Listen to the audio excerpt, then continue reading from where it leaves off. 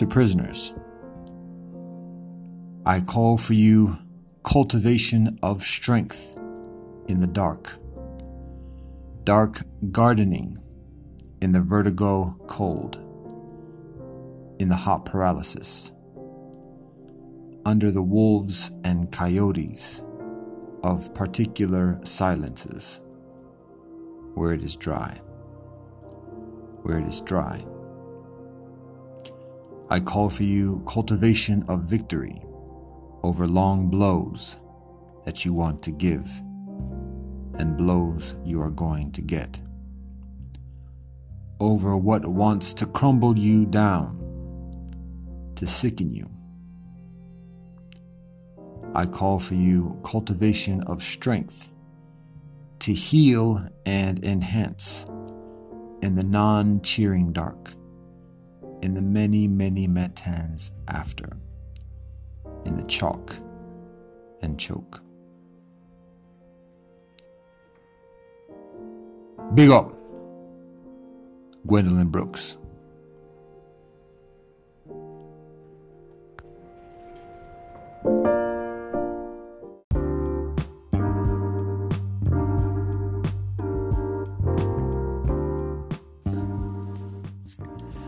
Namaste, assalamu alaikum, shalom, mir, ni hao, buenos dias, buenos tardes, heseche, akwaba, welcoming. What up, though?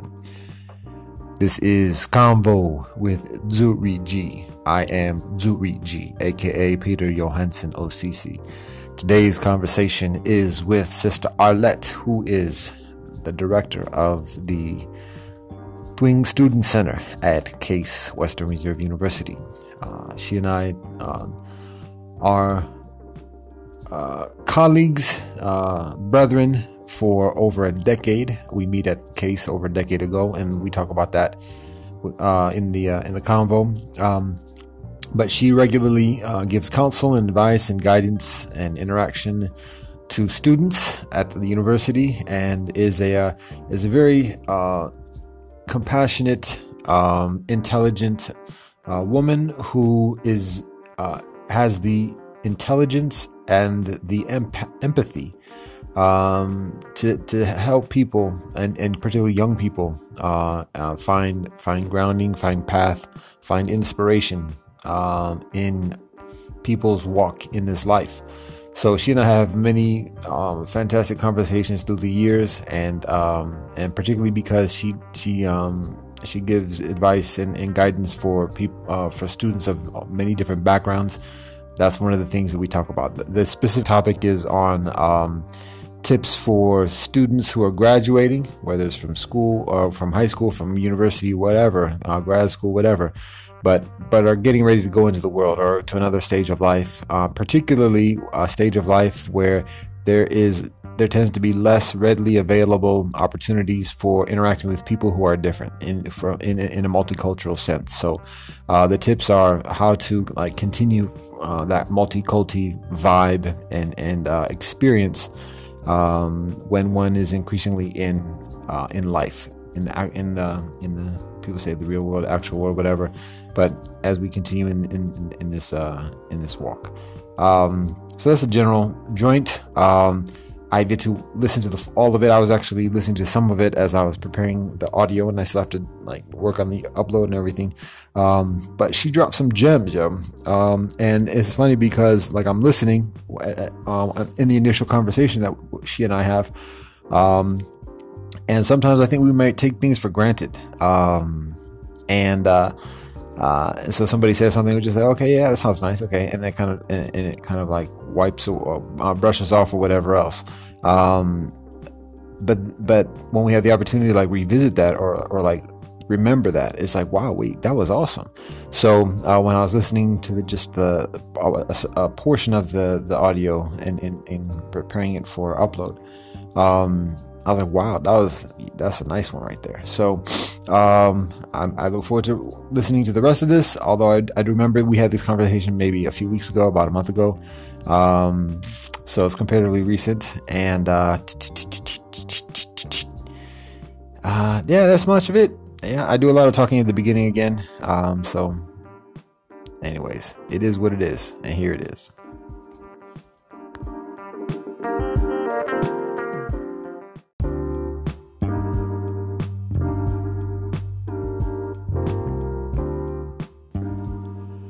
Yo, also one thing, I just started listening to it. Also, one thing to share is that the audio on this joint is a little bit low.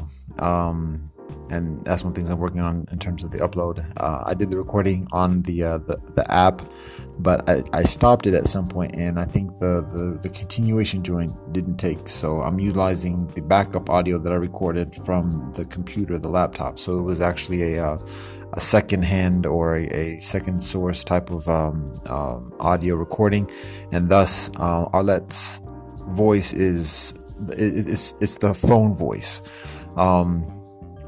So it's audible, but it takes a little bit further concentration and effort to kind of hear her articulation. So I doubled up the volume on, and then I had to like reduce it from a video recording to an audio recording so that I could upload it. So I'm uncertain what the quality is going to be when I actually upload it back onto the platform. But I doubled up the volume. It seems to be still workable, but anyways, it's just a solicitation for patience. And if you listen to this whole joint, hey, you got some of it already. How about that? So anyways, here it is.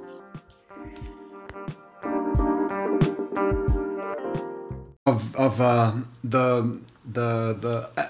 blog, or not the blog, but the podcast is just very like natural, casual, informal, relaxed.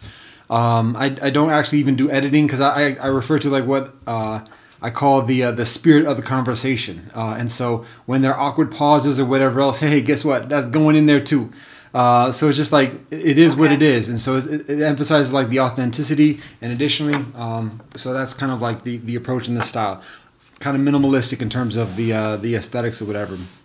The premise of the podcast itself in the convos is based upon my experience of being mélangé, of being mixed heritage and interacting with people from different backgrounds.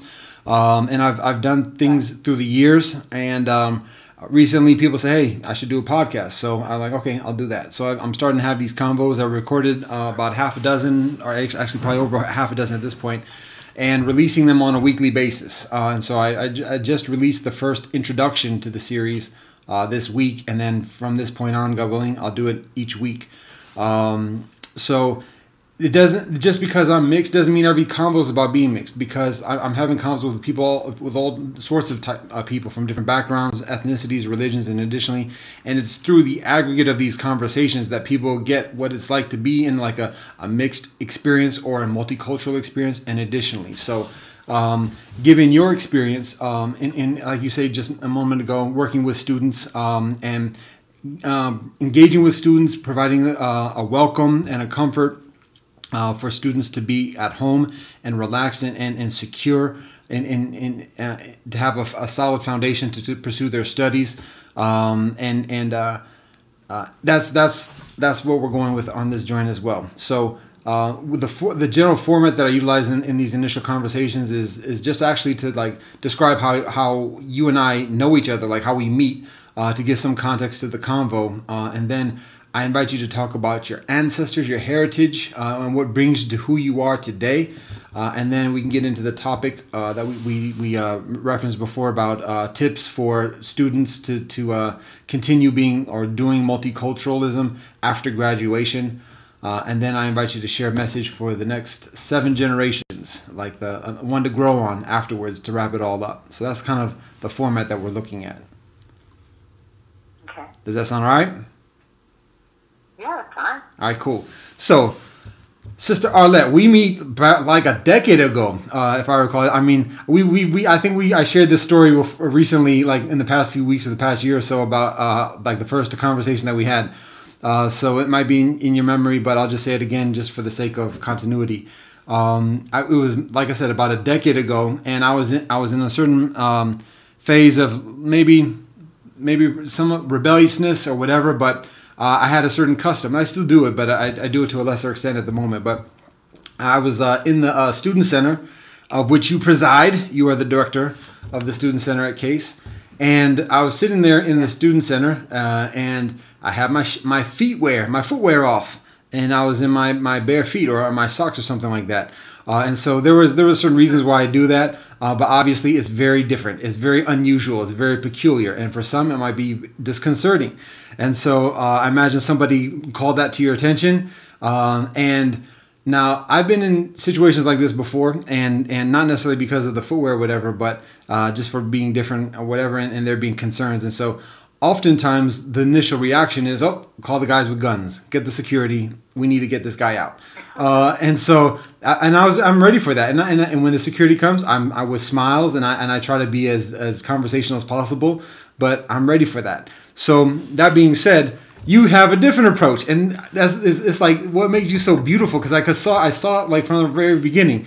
You come casual, and you come right direct to the table, and you were like, so is there a particular reason why you don't have your shoes on? and I was like, oh, okay, she's ready to have a conversation. So I was like, I gave a little bit of the reason why about tradition and taking footwear off when being inside a place, whatever, and then even then. You were like, well, you know what? That's okay. I'm okay with that. But do me a favor. I don't say you said do me a favor, but you said what I do ask you to do is, if you choose to move outside of this like table, if you choose to like walk around the building, I ask you to put your footwear on just for safety's sake and additionally. So you were so diplomatic and so gracious and so compassionate and so dignified in your response and how you handle that. I was very impressed by that, and I'm like, okay, this has got something going on here. So. And then since then, through the years, I mean, we've had some awesome conversations, and this session today is just like another continuation, a continuation, part of the continuity of those conversations. So that's what I remember. Does that sound recognizable the way I describe it? Yes. Okay. I do remember that. Yeah. Yeah. Well, thank you. Yep. So with that being said. I invite you to share something about your ancestry, your heritage, what makes you you, what brings you to this place where we are at this moment, and what guides you in your walk in life. Okay, I know it's big. Background. All right. African American, as far as I know of, both parents are coming from the South, migrating to this regional area. My curiosity about diversity started with myself first, and so learning who am I in all of this. My mom and dad divorced. My dad remarried, and his third wife is someone who's white. And she's from Finland, and so they got married. They had a son. So I have a brother who's a multi-mixed culture, right? And so he stayed in Detroit, and he grew up there, and watching his journey was very interesting. Didn't understand it, but saw so much. Also working in the Office of Multicultural Affairs, and so I was there and got a chance to talk to students, and what does it mean as far as identity, and how do you own that and claim that and navigate that experience. Then went on, because I wanted to have the voice as well as the paper to back up the voice. So actually going to Cleveland State and getting my master's degree in diversity. And understanding it from a psychological standpoint, not as social, because to me, when you talk about identity, it's about really looking at oneself, and it starts with you before you can actually reach out to others. And so that's my journey coming into diversity work as well as this discussion. Beautiful. That kind of gives some leeway. Okay. Yeah. That's awesome. And else you want to know? There's so much, but we gotta maintain balance and modesty. So, but I mean, now there's some new information for me to process. So I'm taking that in. And meanwhile, I also like. You describe some of your what precipitates your interest specifically in diversity, but also, I mean, you have a strong intellect. You're very mindful, and it's not just a matter of intelligence, but there's a conscientiousness with that intellect as well, which is impressive, because a lot of people can be smart but not be able to relate to people. But you are intelligent, but you're also very relatable, an empath, but with a strong intellect. And so I wonder whether you can speak about where that comes from, like what you attribute that intellect, but also that relatability, where you get that from, whether it's from your parents, whether it's teachers, or it's just like the culture that you grew up in, or where that comes from. So I mean, I would say that when I think about who I am and what makes me centered, it would be all of that. It would be looking at my mom's life and watching her struggle to raise, being divorced, 4 children, and having to navigate that and going back to school and looking at her journey. It's also from a religious standpoint, and having forgiveness, understanding that I don't wake up thinking that people are doing something to me. I think people are just living their lives, and then we tend to bump through life, and then how do we navigate those bumps, right? And then it's also through my own personal relationship, having someone who has poured into me. And so I am, a married person, and so having someone pour into that, having children, pouring into them as well as them pouring back into me. And all of that has, and especially having family. Family will push at you, whether it's siblings, whether it's a spouse or children. Family will push back and forth, and I think the more we let people in, the more we feel the tug, whether it's, whatever it is, for whatever reason, we'll feel the tug. Okay. If we let them in. If we don't let people in, we tend to walk around feeling that, nothing can happen to me, and usually when I meet people like that, it becomes, you're not letting people in, because you should be pulling back and forth, and in your discussions and in your life and everything else. Yeah, there's mutuality, reciprocity, and through that we strengthen our experience of balance. Yeah, and that's where the empathy comes in, because when you allow yourself to be open and people push at you, when you learn to forgive yourself is when you truly can learn to forgive others. But if you're not being pushed at and someone's not challenging you to say, you hurt me, you did this, or question, what makes you so right? If no one is pushing at all of those things, then it's harder for you to find the empathy in others, or to be sympathetic or whatever, in forgiveness. Yeah. And then it allows you not to forgive yourself. You wall off, and so you're nothing's coming in either way. Yeah. And one thing I tell people is that love is the greatest power that humanity knows. And a lot of people focus on force, about like a destructive thing, and looking at bombs and things like that, and looking at that as, perceiving that as power. But love is the greatest power. And ultimately, love is a suggestion. It's not a force. It's a suggestion. There's the consideration that the greatest expression of love is forgiveness, because it's we can only forgive after we've experienced pain, after we've been betrayed. So the forgiveness is that highest exercise of love. And that's actually what the etymology of the word forgiveness is. If you look at for, meaning the utmost, give, an offering of oneself, and then nis is like the abode of. So that's like the greatest expression of love. Now, with that though, when you talk about, go ahead. I was just going to bring in the multicultural piece. Yeah. Because depending on one's identity and what that looks like as far as the different pieces of who they are, and we all have it, even though I may be someone African American, I may have other pieces to who I am. There are other facets to me, right? We have to be able to look at all of who we are. So if you're multicultural and faceted, and you want to benefit from the privileged side, or the side that gives you the more accolades, then what you're saying to the other side is there's something there. And then what is there that you don't want to own and claim? Is that pain? Is that hurt? Does that make you feel less than? What is that? And so that love is loving all of who we are, but all of that comes with something.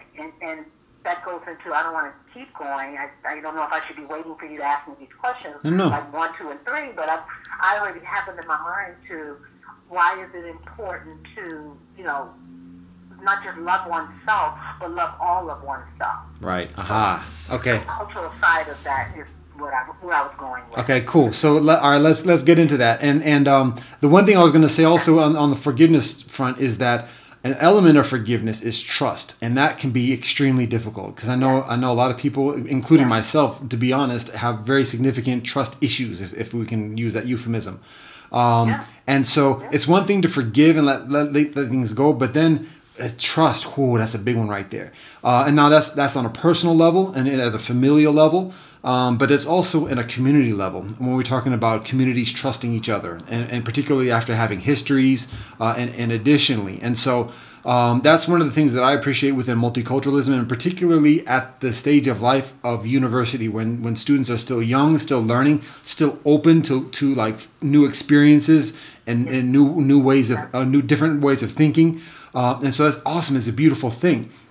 But then what I've recognized and what I've experienced after graduating, after that stage of life, when people like get into the household life of being married, having children, having responsibilities, having the job, there's the draw or the pull for people to be entrenched within their own community, and be aligned and have allegiance with their own community, and be in accord with the agenda within one's own community, and not necessarily exactly antagonistic to other communities, but just that openness kind of narrows down. And I liken it to the story of the fox and the hound. Where the fox and the hound are, as puppies, they're the best of friends and they get along, and they play day in, day out and everything. But as they get older, they recognize, wait a minute, hold up, wait, I'm a fox. Wait a minute, I'm a hound. Wait, we got different roles in this joint. And so it's like we when we mature, we recognize, whoa, wait a minute.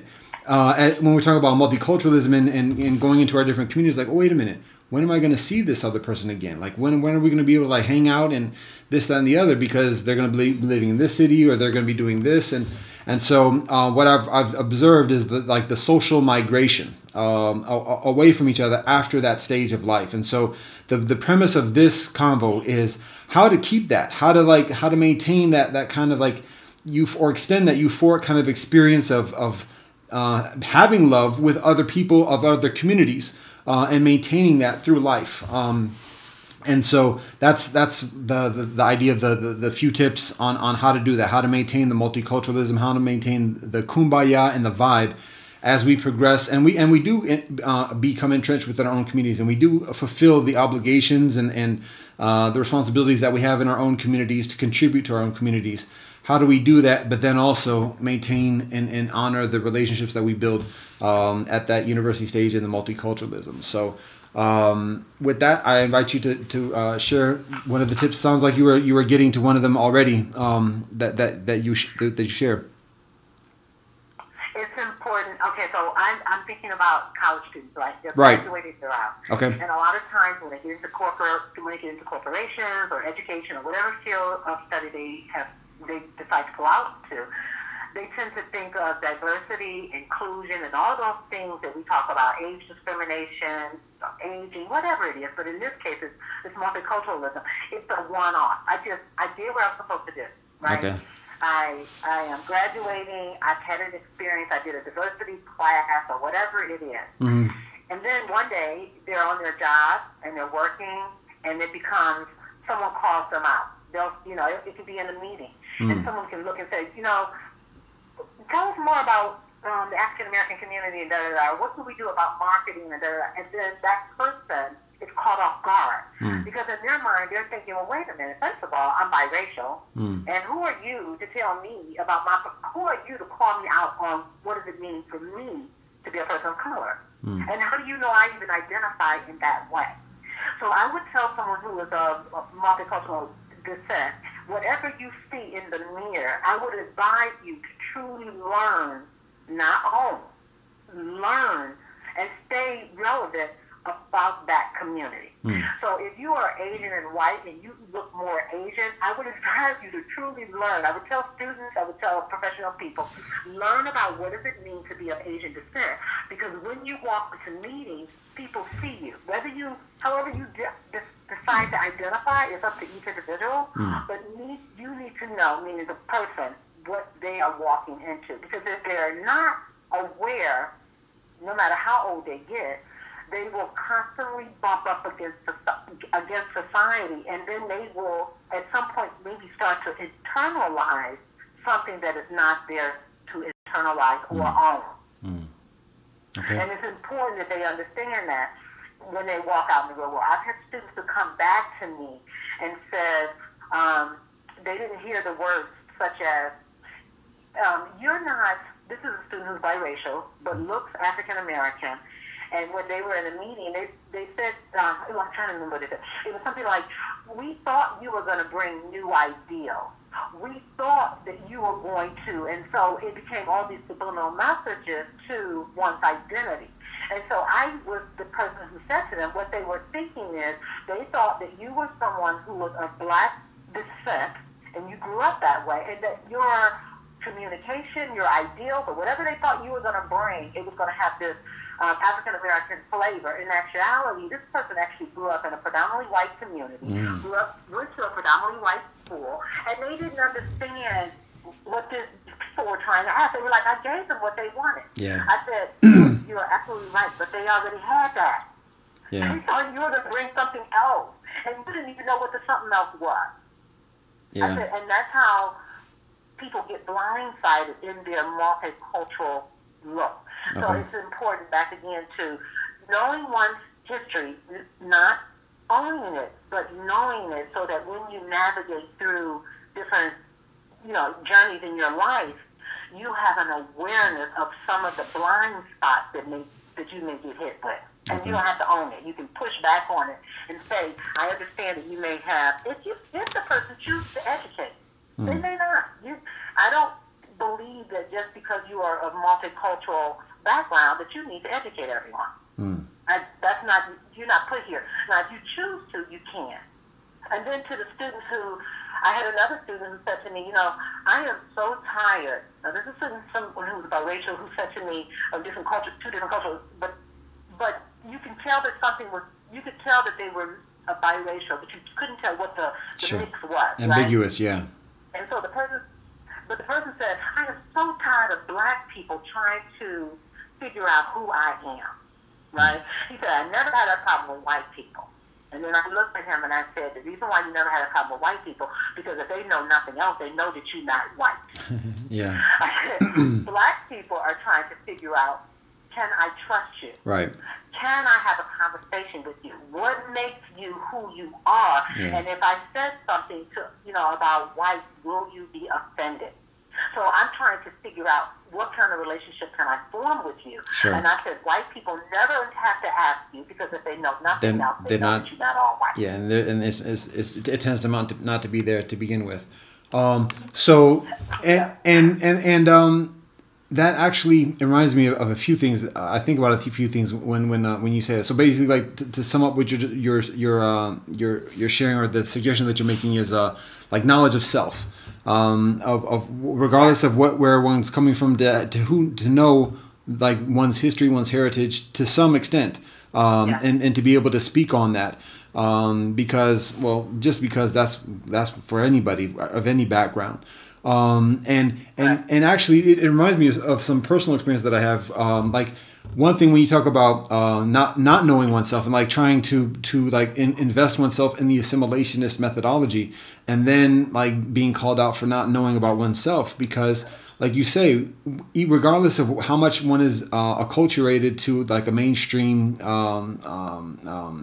experience, when a person is included within a company or within an organization, it's often as a representation of a certain constituency, and with the expectation of being able to speak to the experience and have some influence and connections with that constituency.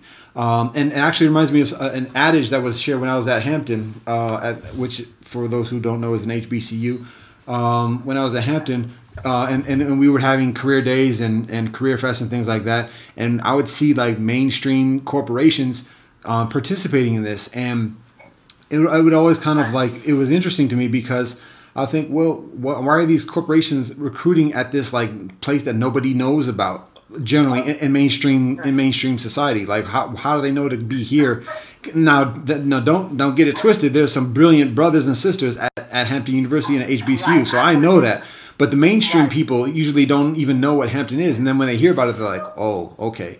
But all that being said, what was explained was that when corporations and companies specifically look for people of African ancestry, one of the places that they go to are HBCUs, and particularly often, to be honest, certain elite HBCUs, because they know that the type of student they're going to get from that. And so that speaks to what you're saying about having that knowledge of self and being a representation of the constituency. And so That's one experience that I'm reminded of when I'm listening to your response. And then another one is actually ironic, is that in my spiritual work, in my spiritual diplomacy work through the years, I keep in contact with brethren that I've had in my school days, and one of these dear brethren is Indian. He's Hindu. He actually he's in the Detroit area as well. He graduated Wayne State.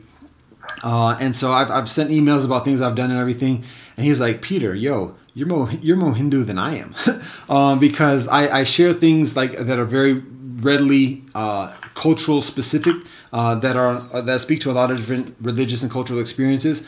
But I find that as people like progress in terms of their career track, there is that influence, while still being mindful of one's heritage, to kind of like be a little bit not speak to it as much, or not be as upfront with it in like public about it, and just like, well, that's a side thing, that's something, that's a private thing. And so my approach is rather distinct. And so I rarely say this is Hindu, this is Buddhist, this is Jewish, this is Christian, Islam, whatever.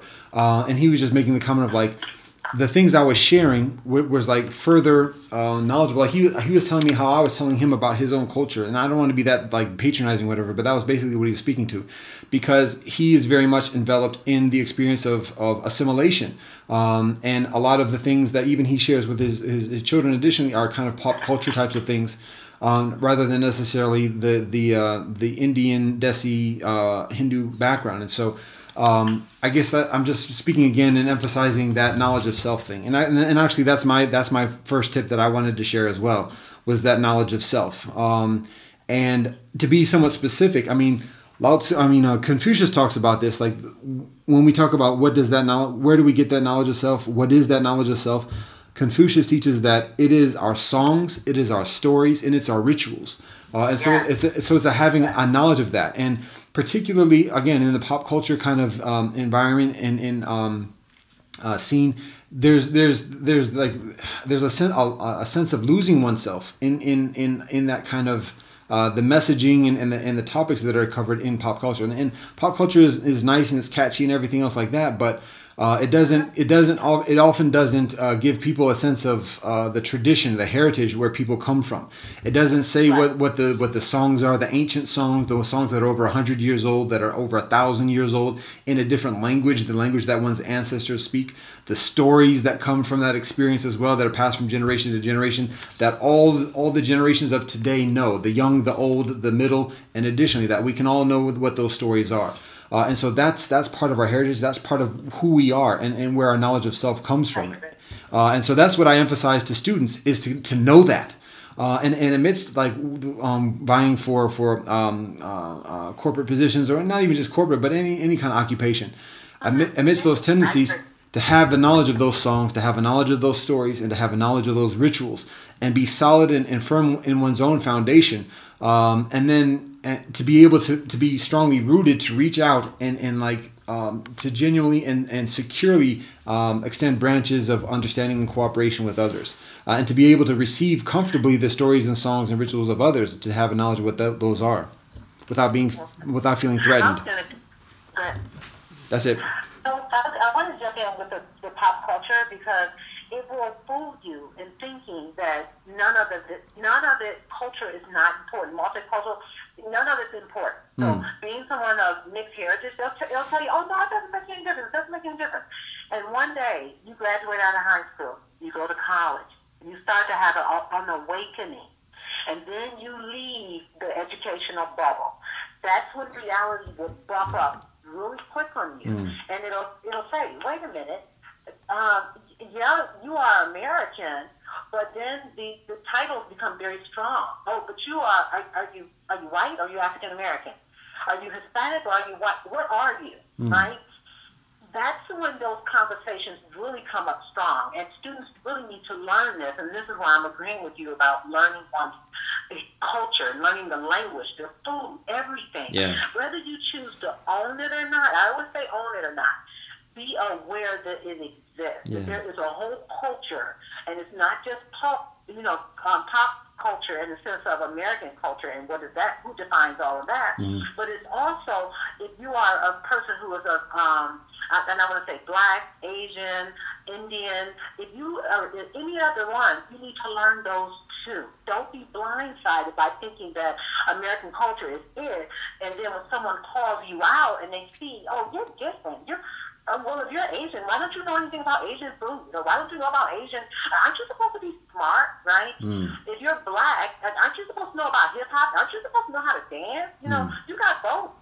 So it's so important that people, and that's, like you said, you need to know. You don't have to own it, but you need to be aware and have a history background. And it's not a checkoff. Again, going back to, this is an ongoing process for the rest of your life. Otherwise, someone can always rear their ugly head of racism or some kind of ism to go after you, to try to cut at you. I've had students who have told me, who graduated in corporate America, and they're out here and they're getting cut at, or why don't you know this, or who are you, or or let me give it the other side. So I was talking to a young lady who's biracial, and she said to me, she was running for an organization that was for African Americans, but then the question became, are you black enough? And it's like, what? And she couldn't believe that even came up, because she knows her history, so she was able to come back just right. Exactly. And one of the things I always ask people, if you're checking a box, right, what does that mean? So if you check African American, what does it mean to be a black woman? What does it mean to be a black man? What does it mean to be biracial? What does that mean? Have a definition for it. Because if you don't, people will put stuff on you that is not yours to own. Yeah, and I'm listening to you describe or basically reference this void, or I shouldn't say void, a spectrum perhaps between knowledge and owning. That's something that you've repeated, and so I appreciate that. And actually, what I would venture to like add to that, or to include within that, is some stages in between those two polarities, or those two spaces, which would be respect and appreciation, because it's necessary to know, yes, but also in knowing, like, have a certain respect for it, like recognize, like, this is where we come from, and we don't have to agree with all of it or whatever, or like we might have our issues with it, but give it some respect, because a lack of respect for that is a lack of respect for oneself. And actually, to be honest, it's a lack of respect for one's own intellect and honesty, because there's something to be respected within everybody's heritage and within everybody's culture. And so it's part of self-love is loving where we come from. And that requires a very basic respect of where we come from. So it's knowledge and respect. And then with that respect, I think it's appreciation, because it's like, yo, I come from this. I appreciate that. Like cats toil. Yeah. Cats went through difficulties for me to be here. I appreciate that. I respect and I appreciate that. So how we define ownership or whatever, I mean that's further along the spectrum, and that might be to people's different prerogatives and discretion. But I mean, respect, it's knowledge, yes, but it goes even further, like knowledge, respect, and appreciation, and then finding one's balance of where the ownership or the responsibility or obligation is from there. But I think, and that applies to everybody, whether they're mixed, whether they're 100%, whatever. And like you said, when somebody's identity is being questioned at a meeting, then you, if they're persons of African ancestry, like, yo, don't here. This is what I'm got to tell you. Then you bring out the announcer. You bring on some Mansa Musa, or you bring on some Zulu, and then that kind of shuts down the questions significantly at that point. And that has to come from someplace. That's you can't just pull that out of thin air. That comes from like doing some studies, doing some learning, and knowing when to approach it. And then, but see, that's the strength of our stories, and that's exactly why our stories are here, because it's a shared frame of reference. It gives us guidance. It shares principles and ethics. And so when cats call us out, because like you say, cats are just being protective. They're like, who is this dude? Can we trust this person? This, that, and the other. Particularly if the person is soliciting some type of leadership role, or additionally responsibility. Like, well, can we trust this dude? When we share our stories, they don't even have to know our name, where we come from, whatever else. The fact that I know this story and I'm applying it to the certain situation that is applicable, that says something right there. I'm like, oh, hold up. All right, now we got to listen. All right, what's up? Because at that point, it's not us talking. It's the stories talking. It's our ancestors talking through us. And people respect that. People who respect their own ancestry, that's shared, respect that as well. And so that's part of the thing. It doesn't become It doesn't become like a person to person, tete-a-tete kind of confrontation.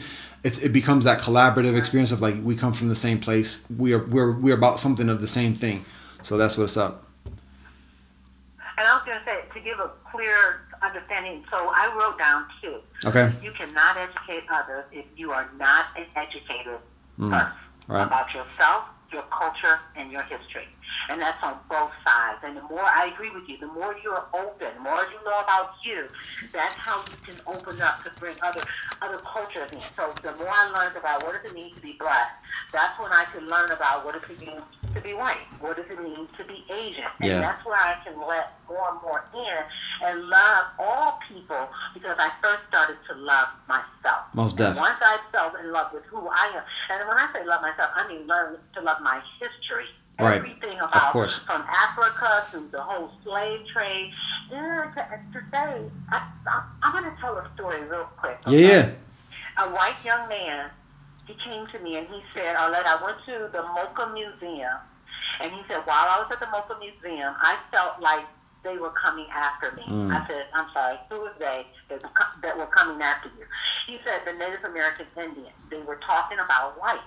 I said, oh, okay, so let me just give some clarity what you're saying. I said, what does it mean for you to be a white male? He said, huh? I said, you're in America.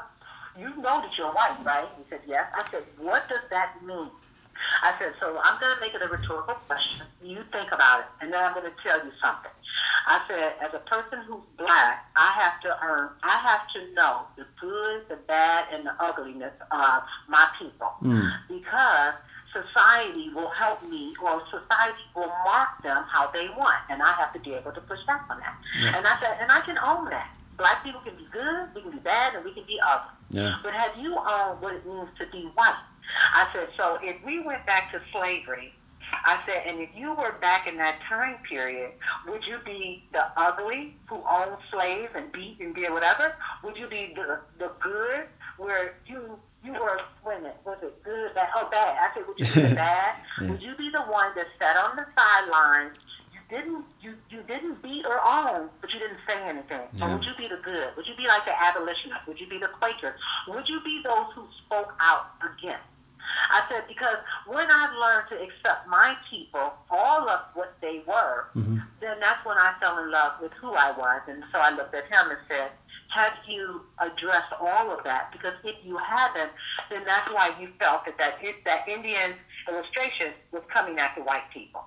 They were coming after the ugliness of white.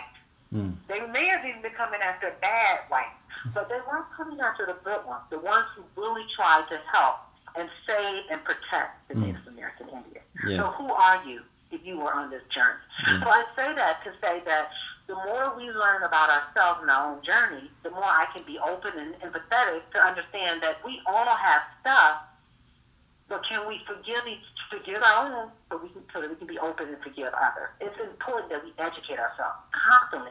As soon as we graduate, continue. Matter of fact, you need to pick up even more books, because most universities, other than HBCU, they don't serve communities in that way. And so we do have to be more intentional about staying relevant within our own communities. We don't get to go to sleep, because you can get blindsided. And it's not with yourself, with your children, with your grandchildren.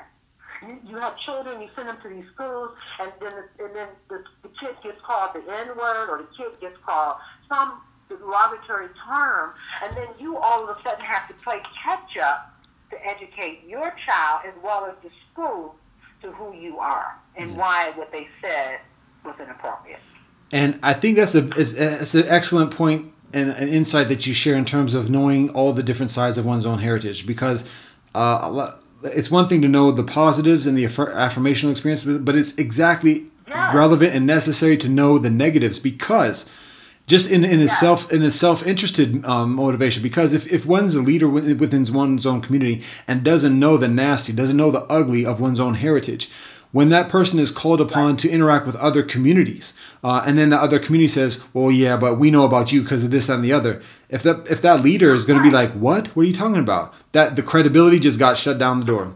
And if that's a euphemism I can make up, but I mean, the credibility just gets lost at that point because you don't even know what about this, that, and the other. Oh, what? Let me teach you about your stuff then, Mr. Leader. We have to have that knowledge of the ugly to be able to speak to that, and explain it, and because guess what, because what I've learned is that there are cats in all different kinds of communities that are specifically studying the cultures and traditions and histories of other communities specifically for that purpose, for negotiations in politics and economics, and additionally.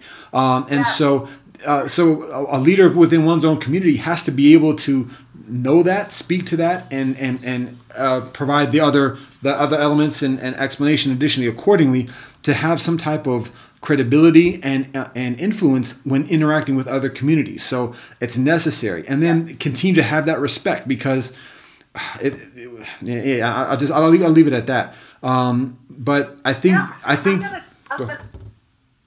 Go ahead. I was just going to comment on what you were saying, because the reason why most people from multicultural races don't want to learn about the race that is the perceived as the more lesser than perceived, not is, but perceived, right? It's because they are focusing on what society has told them is the ugly of their race. Right. So I don't want to learn about what does it mean to be black, because everything I see with black is negative. Yeah. But you haven't learned that everything civil rights, you didn't learn about the struggle. Of course. If you learned it, you would really have a different perspective. And so that's why most people will pull away. I don't want to learn about this culture, this other side of me, because that's negative. And that's like, you drunk the Kool-Aid. Now you shouldn't, like everybody else, thinking all the negative about being African American or being Asian or Indian, whatever your mixed culture is. You're buying into that. Where society in America would say everything is measured to white, and it's like, no. Who gave them that power? And if you're drinking the Kool-Aid, you just assigned that power. All of us are beautiful. All of us played a part in American culture. We all built this country. This country was not built on them. It was built on all of us. So that part of it, when people don't want to go in to learn the other side, it's usually because they're looking at the ugly and drink the Kool-Aid. Oh, you didn't do anything. Black people didn't write books. What you talking about? Y'all didn't do. And it's like, really, you need to learn everything so that you don't just appreciate your culture, you appreciate all cultures in this world. Yeah, and I think no, definitely, and I think, I mean, it's appropriate for me to add in my previous statement that imperative of knowing the ugly of one's own heritage. That's like after knowing the benefit, the benevolent. That's like kind of like an advanced lesson when intentionally learning the ugly, because it's necessary to have a foundation of that affirmational experience and the redemption. And like you say, so many people have been spoon-fed the negative within one's own heritage that it's necessary to like balance that with a lot of positive and affirmational, and then to like compensate and get beyond the negative BS, for lack of a better word, that has been imposed upon individuals. But when becomes in a position of leadership, it's a matter of having the affirmation already established, having the roots firmly grounded, and with that, having then that intentionality with the advanced lessons of the ugly within one's own heritage. So that's I think is also appropriate to like contextualize that accordingly. But I also wanted to talk about or address the notion of learning about others. And one of the things I did when I was coming out of undergrad or coming out of school, my formal schooling, recognizing that I didn't have the type of interaction with people, I couldn't have the same conversations that I was having at university, in my schooling. I would start watching films. I would when Netflix came around, I would look for foreign films. And there's a professor, Kwame Appiah, he's at Princeton, maybe he's at Columbia or NYU at this point. But anyways, he's a professor of philosophy, sociology, or something to that effect, of the humanities. And he gave an address at the United Nations, and it was on the topic of world citizenship. And he gave like an assignment to the students who are in the assembly listening to the lecture or his speech. And basically his assignment was to watch one film each month that has subtitles, just to get outside of one's own familiarity, one's own comfort zone and everything.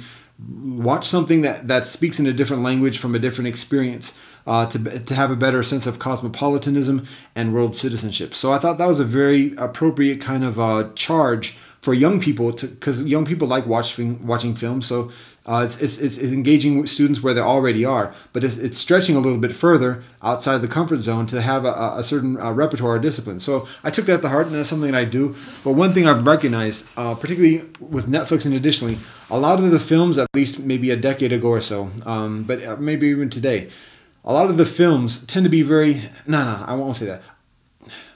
There tends to be a certain amount of gratuity, I should say, in the films. It's either about sex or food often. Now, that being said, there are a lot of decent films, but even then, they're contemporary films, and they're still kind of somewhat formulaic. Now, they provide a lot of nice insight into the experience of other countries, and there's some very beautiful films that I've seen through the years. But what I've also recognized is that the frame of reference. This goes like to the difference between pop culture and the ancient stories. It's one thing to know what the contemporary films are and the contemporary storytelling, and that can be effective in some conversations. But when I've met people from Deutschland or from Japan, additionally, they have yet to see the film, so that frame of reference is kind of lost because they don't even know what that film is. So that's one of the things, the notions about having the distinction between contemporary culture and pop culture and the ancient culture, because when somebody does come from each of those backgrounds, those cultures, they do know what their old stories are. And so the consideration is knowing what those old stories are, the old stories in China of Chengzi, or like I said before, Anansi from West Africa. And additionally, knowing what those old stories are that are very, very well likely that people know, so that when you're in a business negotiation and trying to explain like an experience or a principle, you say, oh, I like this story, this. And right there, when you talk about building trust, particularly across communities, that carries a lot of weight, a lot of cachet. And that provides a lot of assurance to people about, oh, wait, he knows something about a culture. He knows about the principles. He knows why this story is important. That has a significant influence, even when somebody's an engineer or an architect or a doctor or whatever else. Yep. When one is able to relate a story and a principle through another's culture, that's better than gold, actually. And so that's one of the reasons why we emphasize like old stories, the ancient stories. The new stories are nice, they're flashy and everything else like that, but it's the ancient stories, the old stories that have resonance with young, elders, and adults all the same. Totally agree. Cool. That's why I'm adamant about, and I like what you said about movies, because even when I'm watching movies, right, there's a point where I get tired of just watching what society gives me. I agree with that. I'm watching movies from India or Indian, or even just people, Indian, Asian, other cultures, because I also understand that, people always say, we don't have enough of something, right? We don't have enough Asian movies. We don't have enough Indian movies. We don't have enough.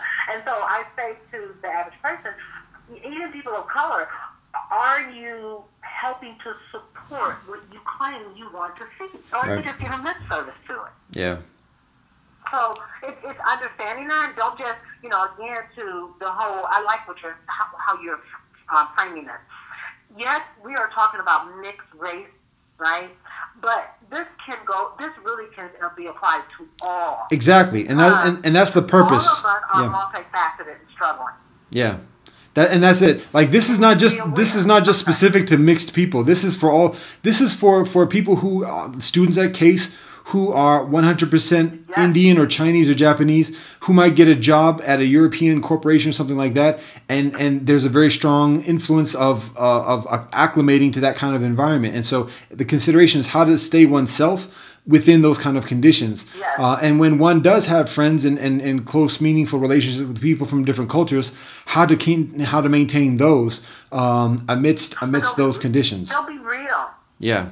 Right. Yeah. I was going to say, the more you know yourself and then you start to navigate systems, the relationships will be real, and if they're not real, eventually they'll fade off. It's like I'm going to use the analogy about the sun, right? Okay. And they say you want to make your light shine as bright as it possibly can, because when it does, those who really understand you will bathe in your sun. So in your life, those who don't, they will burn off. So you want those who you bathe in each other's sunlight, and you understand each other's strength. It makes you a better person, and you can see through the bull really fast, the crack. You can see through it very quickly once you become the eye in the storm, and you start to understand the chaos that's going on around you, while you still stay centered to who you are. Yeah. I'm gonna pause for a second here just to make an adjustment on the recording. So I'm just gonna pause for a second.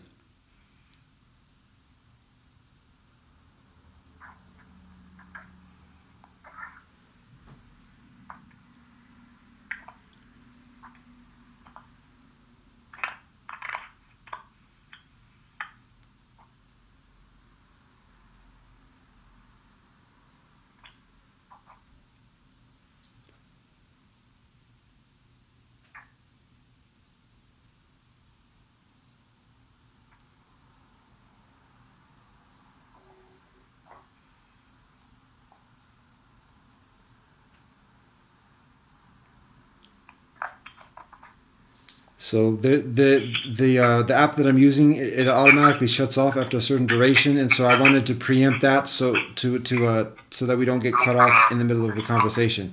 So now it's just processing at the moment, and I'm waiting for it to stop processing. Okay. Because I have my closing. You asked me to. Right. Yeah. That and I want to be mindful of that because I know we've been at this for about 50 minutes at this point, so that's what I'm being mindful of. Okay. All right. So let's see if we do this. Ha ha ha ha ha.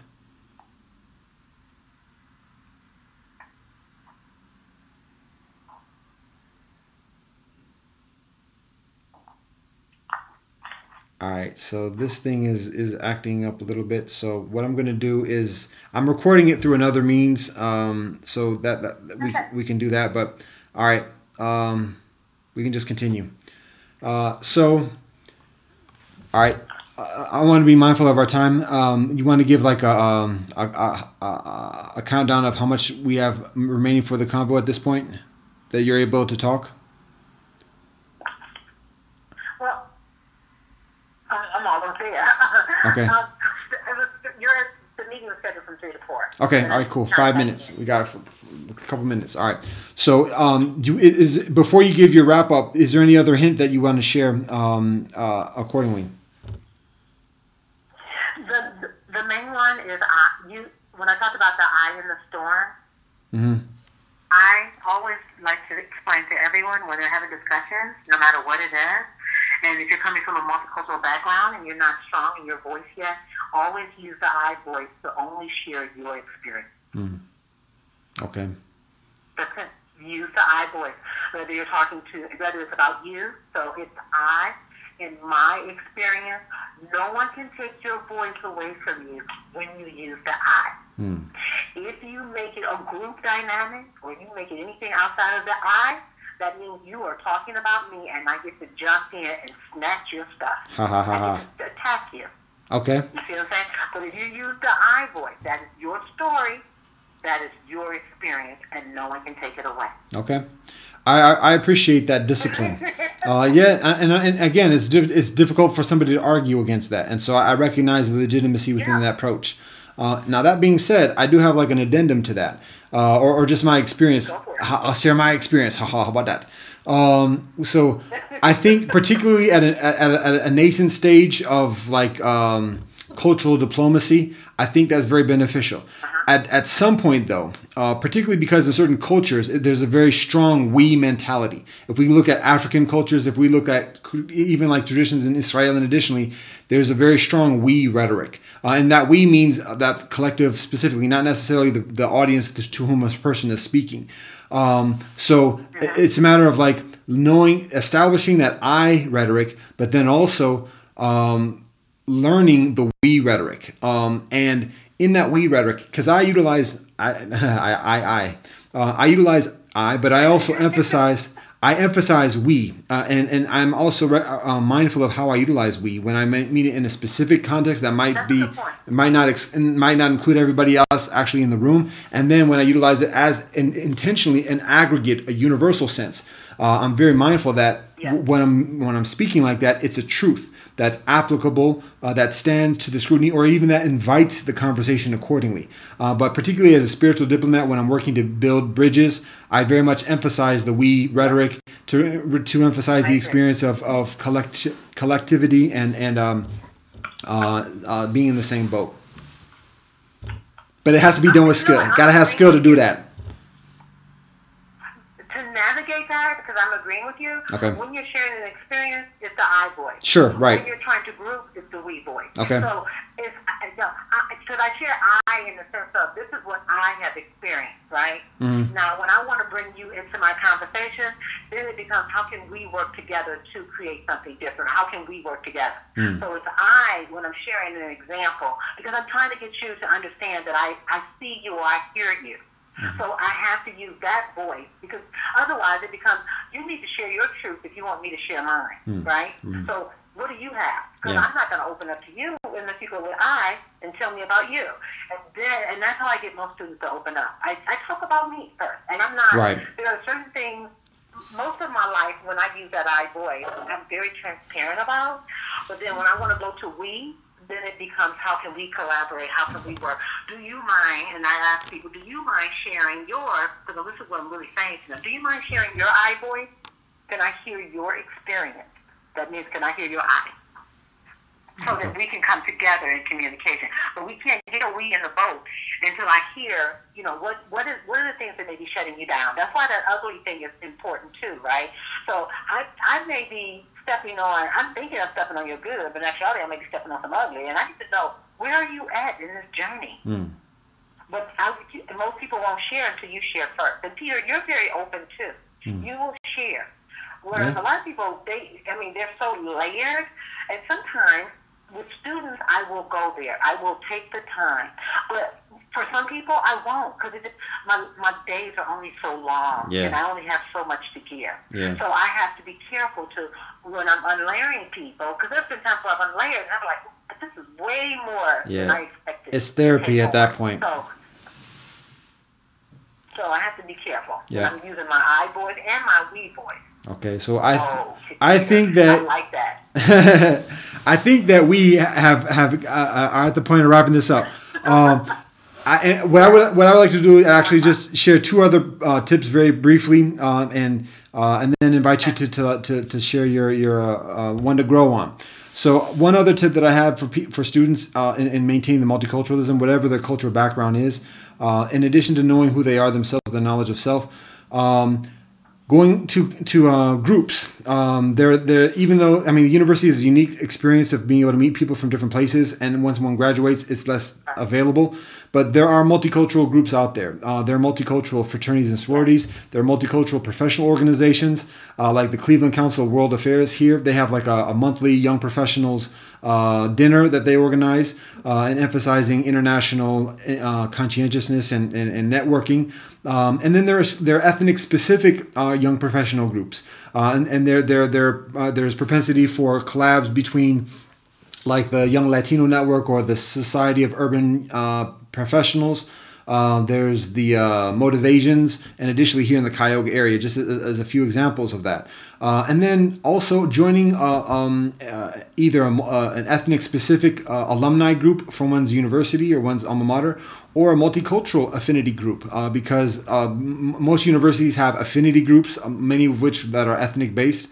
And I have yet to find a multicultural specific affinity group, but that doesn't mean it can't be started. So that's another thing of looking for those organizations and just continuing that social interaction.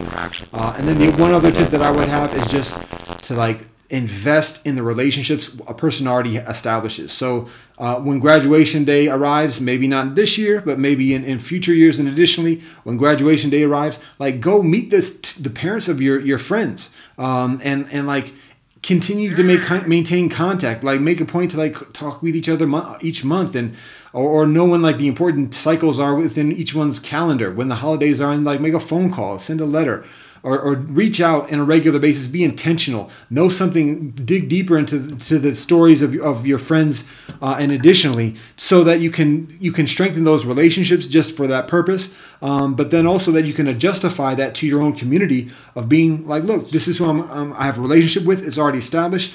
We want to. The relationship is not to serve the purpose of like to have some benefits of it or whatever, but there are benefits that are gleaned from that, and communities are very pragmatic, and so it's increasingly justified when somebody can speak knowledgeably to that. So investing in the relationships a person already has, a little goes a long way through the years, and so that's the other tip that I have. Hey, great. Cool. Oh, good. All right. Thank you. Yeah, most def. So, all right, we at the wrap up. Is there one that you had to go on for the 7th generation from today to like as we look at the universal guidance? We're constantly evolving people. We're going to make mistakes, but let's go back to the beginning. But if we find love for ourselves, we will find love for others. I mean, beautiful. Well, thank you very much for the convo today, Arlette. I appreciate that. All right, Peter. All right, love and peace. All right, you have a good one. You too.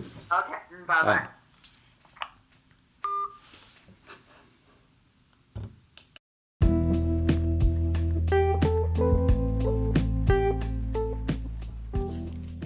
Yeah. All right. So that's the convo. A little bit choppy with the audio towards the end, but I'll see how it looks or how it sounds when all this is uploaded up. Anyways, yo, I appreciate that joint. And like I say, Sister Arlette and I have a number of fantastic conversations. This one, actually, to be honest, I would rate this as maybe about an average one. To be honest, and that's not taking anything away from it, but it's just speaking about how fantastic the conversations are. This is just one of the ordinary ones. A lot of gems. I appreciate the one about the light, and finding where we love ourselves and is where we love others, and just that self-knowledge. And I'm also going to add at this moment, along with that self-knowledge or knowledge of self, there's also that discipline of self as well, to go hand in hand. So yeah, very much appreciative of Sister Arlette in meeting to have the combo. And in terms of the passing the hat joint at the end of these sessions, still in terms of setting up the mechanisms and everything, it has yet to be done. The receptivity of gift cards is cool. To be honest, my mobile phone situation is in flux at this point. So I used to have Virgin mobile phone service, and I guess they sold to Boost, and now I'm uncertain how much the credits are enduring that I have with the account. So and it's difficult accessing the Boost thing, so I'm looking at getting another account and everything else. So that involves finding an appropriate mobile phone service. We try to be as ethical as possible, but then also not utilizing money. So anyways, there's arrangements to be made, but that's one of the things of focus at the moment. I'll say also the Cafe Mélanger continues on a weekly basis, God willing, and I've started a new joint of I don't even know if I give a title to it. It's just a verbal rendering of the weekly consideration and the weekly inspiration that I do. And at this point, the plan is doing it on an Uposatha basis, so on the new moon and the full moon. So that's forthgoing, continuing. One thing that we're looking at starting at this point now is again on full moons, arranging a monthly phone call, a Zoom call, and inviting people to participate and just chop it up or whatever. And that's actually what the initial premise and intentionality is with Cafe Melanger. So Cafe Melanger was basically on a daily basis or throughout the weekday, but this joint I'm talking about is just once a month, inviting people to talk, chop it up, or whatever.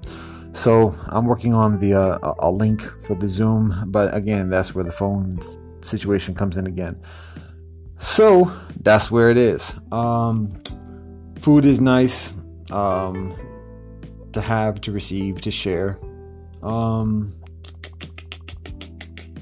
And that's much of it. We're continuing on with some additional endeavors as well. I'll say this, in terms of Melanger, we are focusing on soliciting local governments and agencies to provide support for Melanger brethren, Melanger communities. There are a number of rationales for that, but one is just particularly that Melanger brethren exist in considerable numbers in many different locations around the continent, but also around the earth, and that our constituencies are without, for by and large, an agency, an advocacy group, a formal advocacy group, and so there's a void. And governments have a responsibility in addressing the needs of communities, and particularly along the lines of social services, and additionally, where many ethnic, cultural, religious communities have advocacy groups that work directly to provide those services and or to advocate government agencies to provide those services. Melanger brethren have yet to have that type of advocacy and representation on a formal basis. So that's what we're doing in terms of reaching out to governments to provide some type of recognition and support accordingly, and focusing that solicitation and that support towards strengthening the institutional infrastructure of our Melanger community. So we are focusing on that here in the Cuyahoga area, and working on building a paradigm that is shareable, that implementable in other locations as well. We're still a work in progress, and I just share that as an FYI. There's local municipal agencies, city agencies, whether it's a suburban municipality or a major metropolitan city. There's there are county agencies. There's state agencies and there's federal agencies. Obviously, the bigger the jurisdiction, the bigger the ladders and barriers to access are. But there's still that availability, particularly. That being said, at the same time, when it's larger, usually there are increasingly specific agencies, particularly at the state level, that are specifically dedicated towards a cause and a constituency that is increasingly proximate with the experience of being mixed. So by that I mean, when reaching out, for example, here in the Cuyahoga area in Cuyahoga County, there's Health and Human Services or general bureaucratic offices to that effect that are applied to all different types of communities. But there may be one or two, and then there's family services or educational or employment and this and the other. But again, it's to the entire it's applicable to the entire population. And so to solicit the government to provide services specifically for a specific ethnic community, it requires some type of justification. Now that's at the local level, so it's increasingly accessible because it's increasingly local. Yet the mandate of the office is to the entire population. So to solicit advocacy and support for a specific segment of the population, particularly ethnically based or culturally or heritage based, requires, again, certain justification. It's still very much legit, but that's the nature of the hurdle. Now that compared to at the state level, where again the state level, there are some of the same kind of similarly predicated offices in terms of social service or education or employment, but it's bigger, huger, and so because of that, it's less accessible. There's like barriers of being able to communicate with the actual officials that are responsible for making those decisions.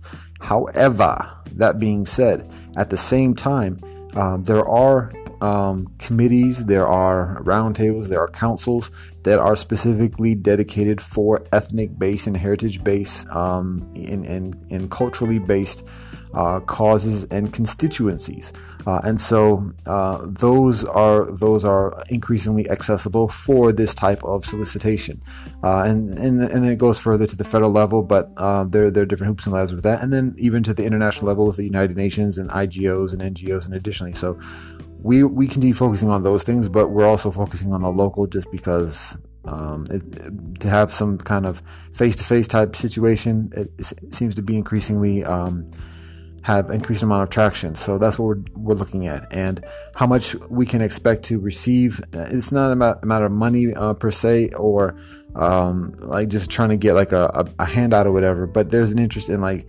genuinely investing within the organizational infrastructure of our Melanger community, for it to be increasingly, for one, just existent and formidable, but increasingly also self-sustaining and contributing to the aggregate community.